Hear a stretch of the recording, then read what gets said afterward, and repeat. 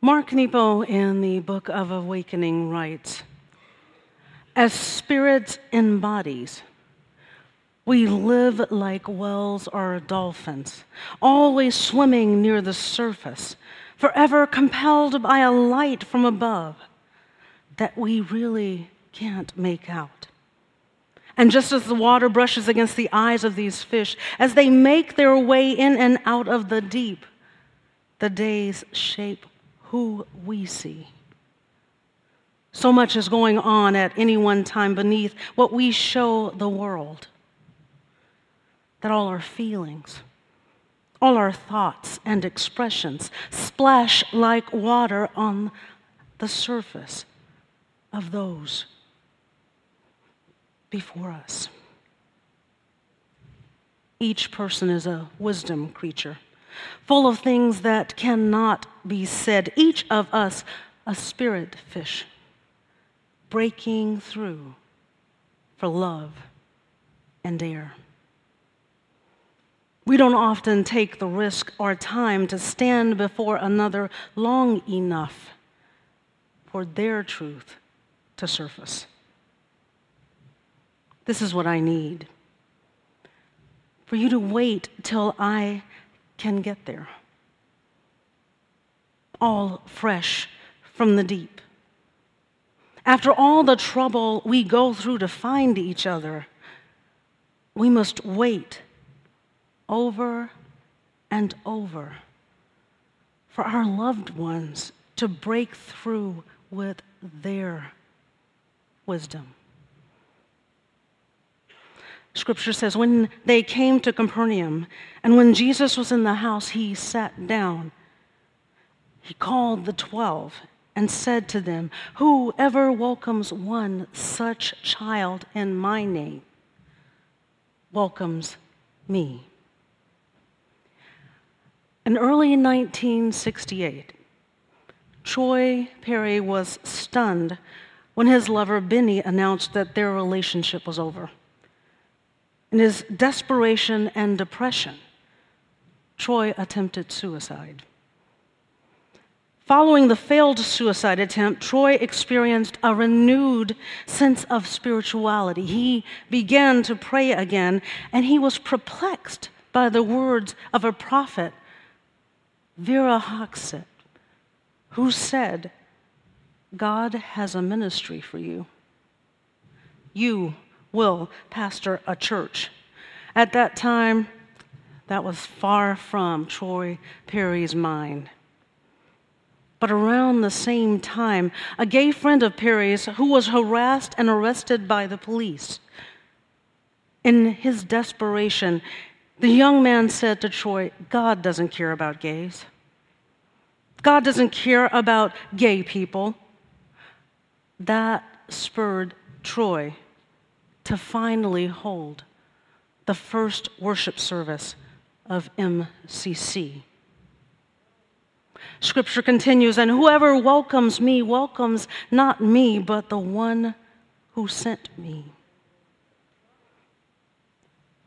What could welcome look like for us as a faith community? What would it take for us to welcome the very presence of God into our homes, into our lives, into our church? In our scripture today, Jesus says simply that it takes risking being vulnerable. Risking being vulnerable with each other. Stripping down to our truth.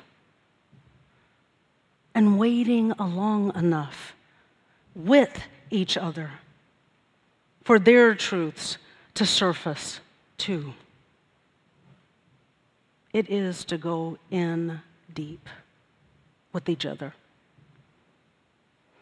We come together each week and we worship together, and then we disperse all over the Houston Metroplex, from the Heights to near Northwest, to Galveston, to Conroe, to Katy, to Baytown and beyond. It is easy to come and worship in a congregation this size and remain anonymous. to remain uninvolved, to be outside of community. I know, because I did it back in 1981.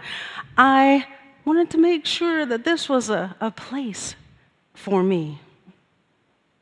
It is easy just to attend worship. It is risky to become the church.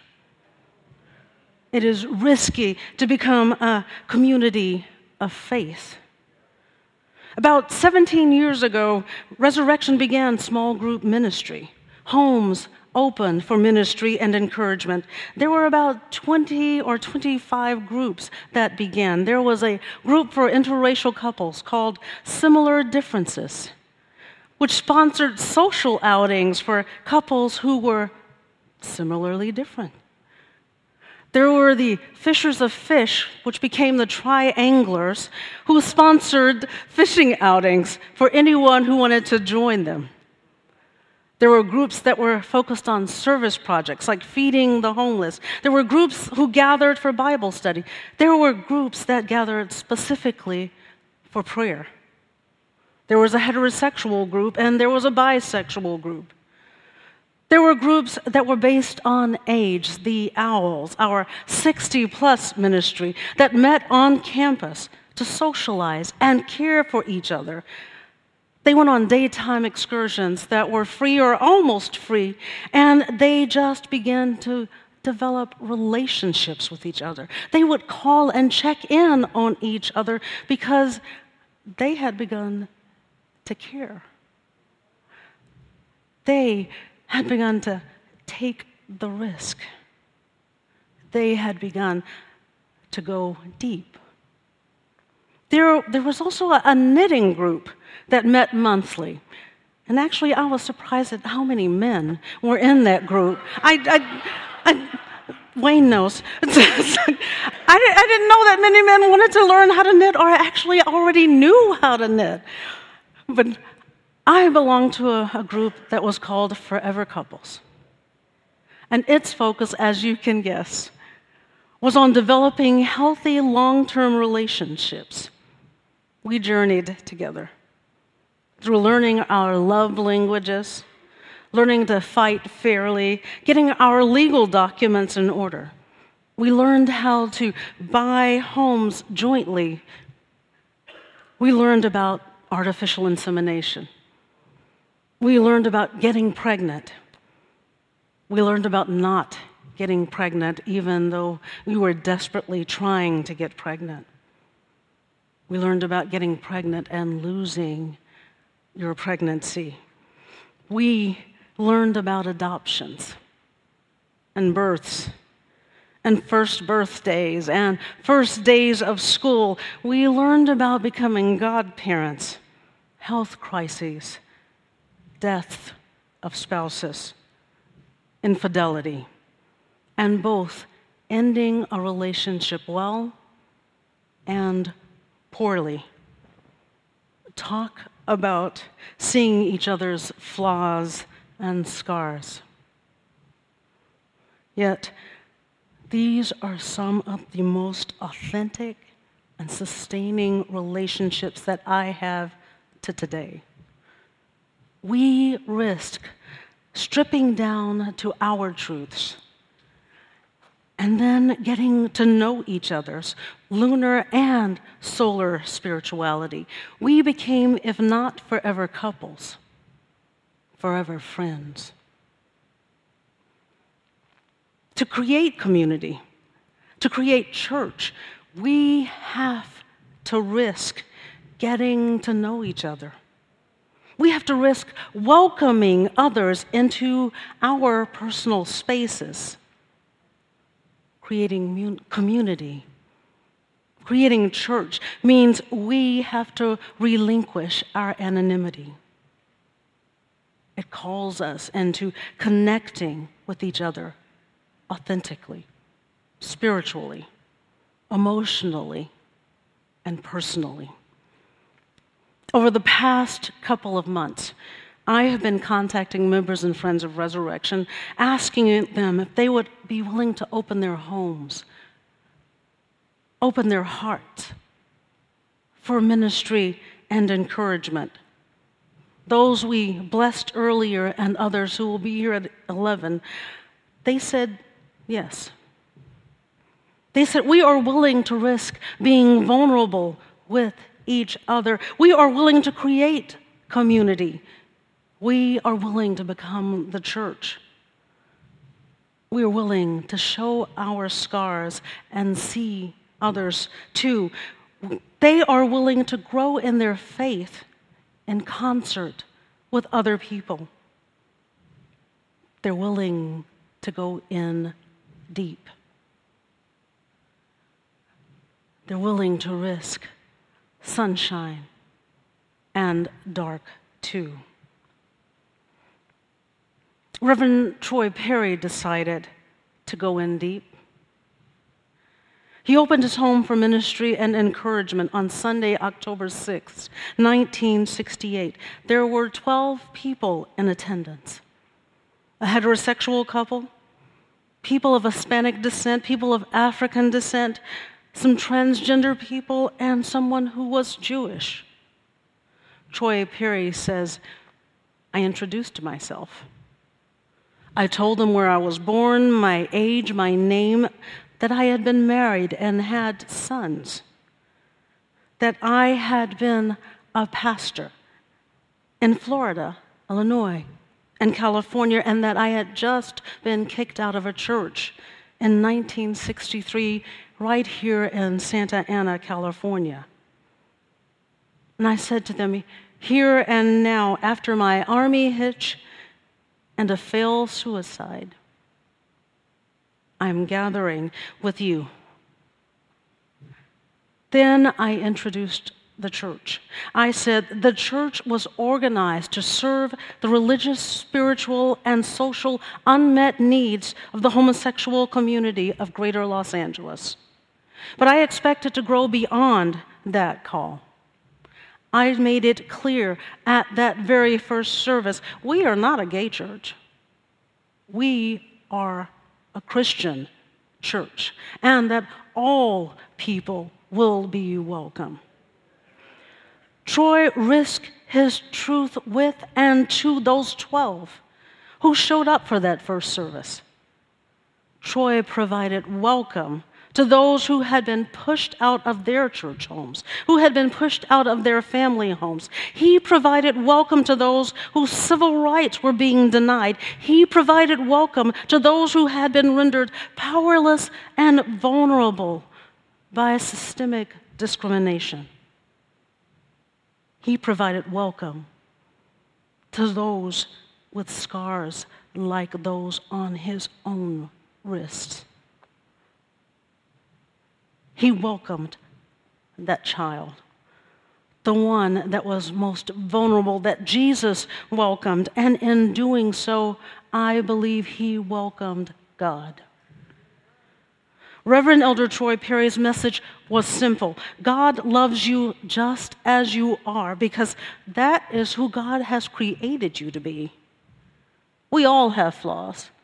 We all have scars, dark sides, and sunshine too. Troy extended God's radically inclusive welcome and a surety that God wanted to go in deep with each and everyone who walked through his door. And subsequently, to all those who came through the doors of over 200 plus MCCs around the world. Our Reverend Troy asked us to go in deep, to be a community of faith, to be a church who provides welcome to each other, as well as those who are yet to come, and to those who may never come.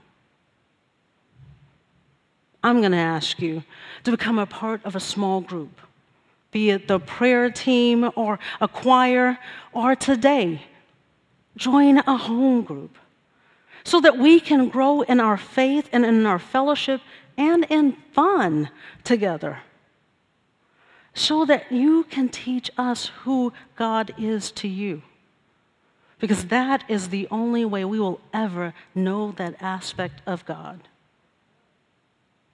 I ask you today, if you haven't already done so, to make that shift from just attending church to becoming church. I am asking you to welcome each other into one another's lives. I'm asking you to risk welcome.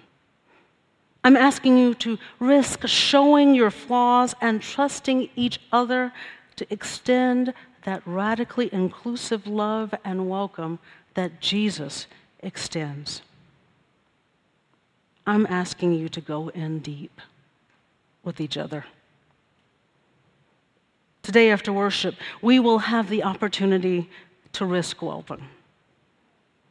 You can sign up for one of the 12 current home groups that we are forming, or you can let me know that you would like to host one in your own home. And if you aren't comfortable yet with joining a home group, talk to Mark, or Shiv, or I, and we will help you find a way to practice welcome. I ask you, will you go in deep with each other and with me?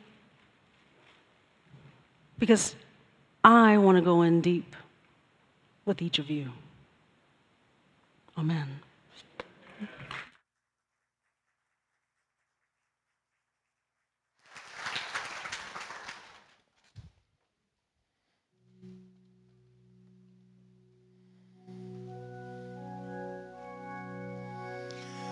When the lights go out, we congregate, and the storm will come.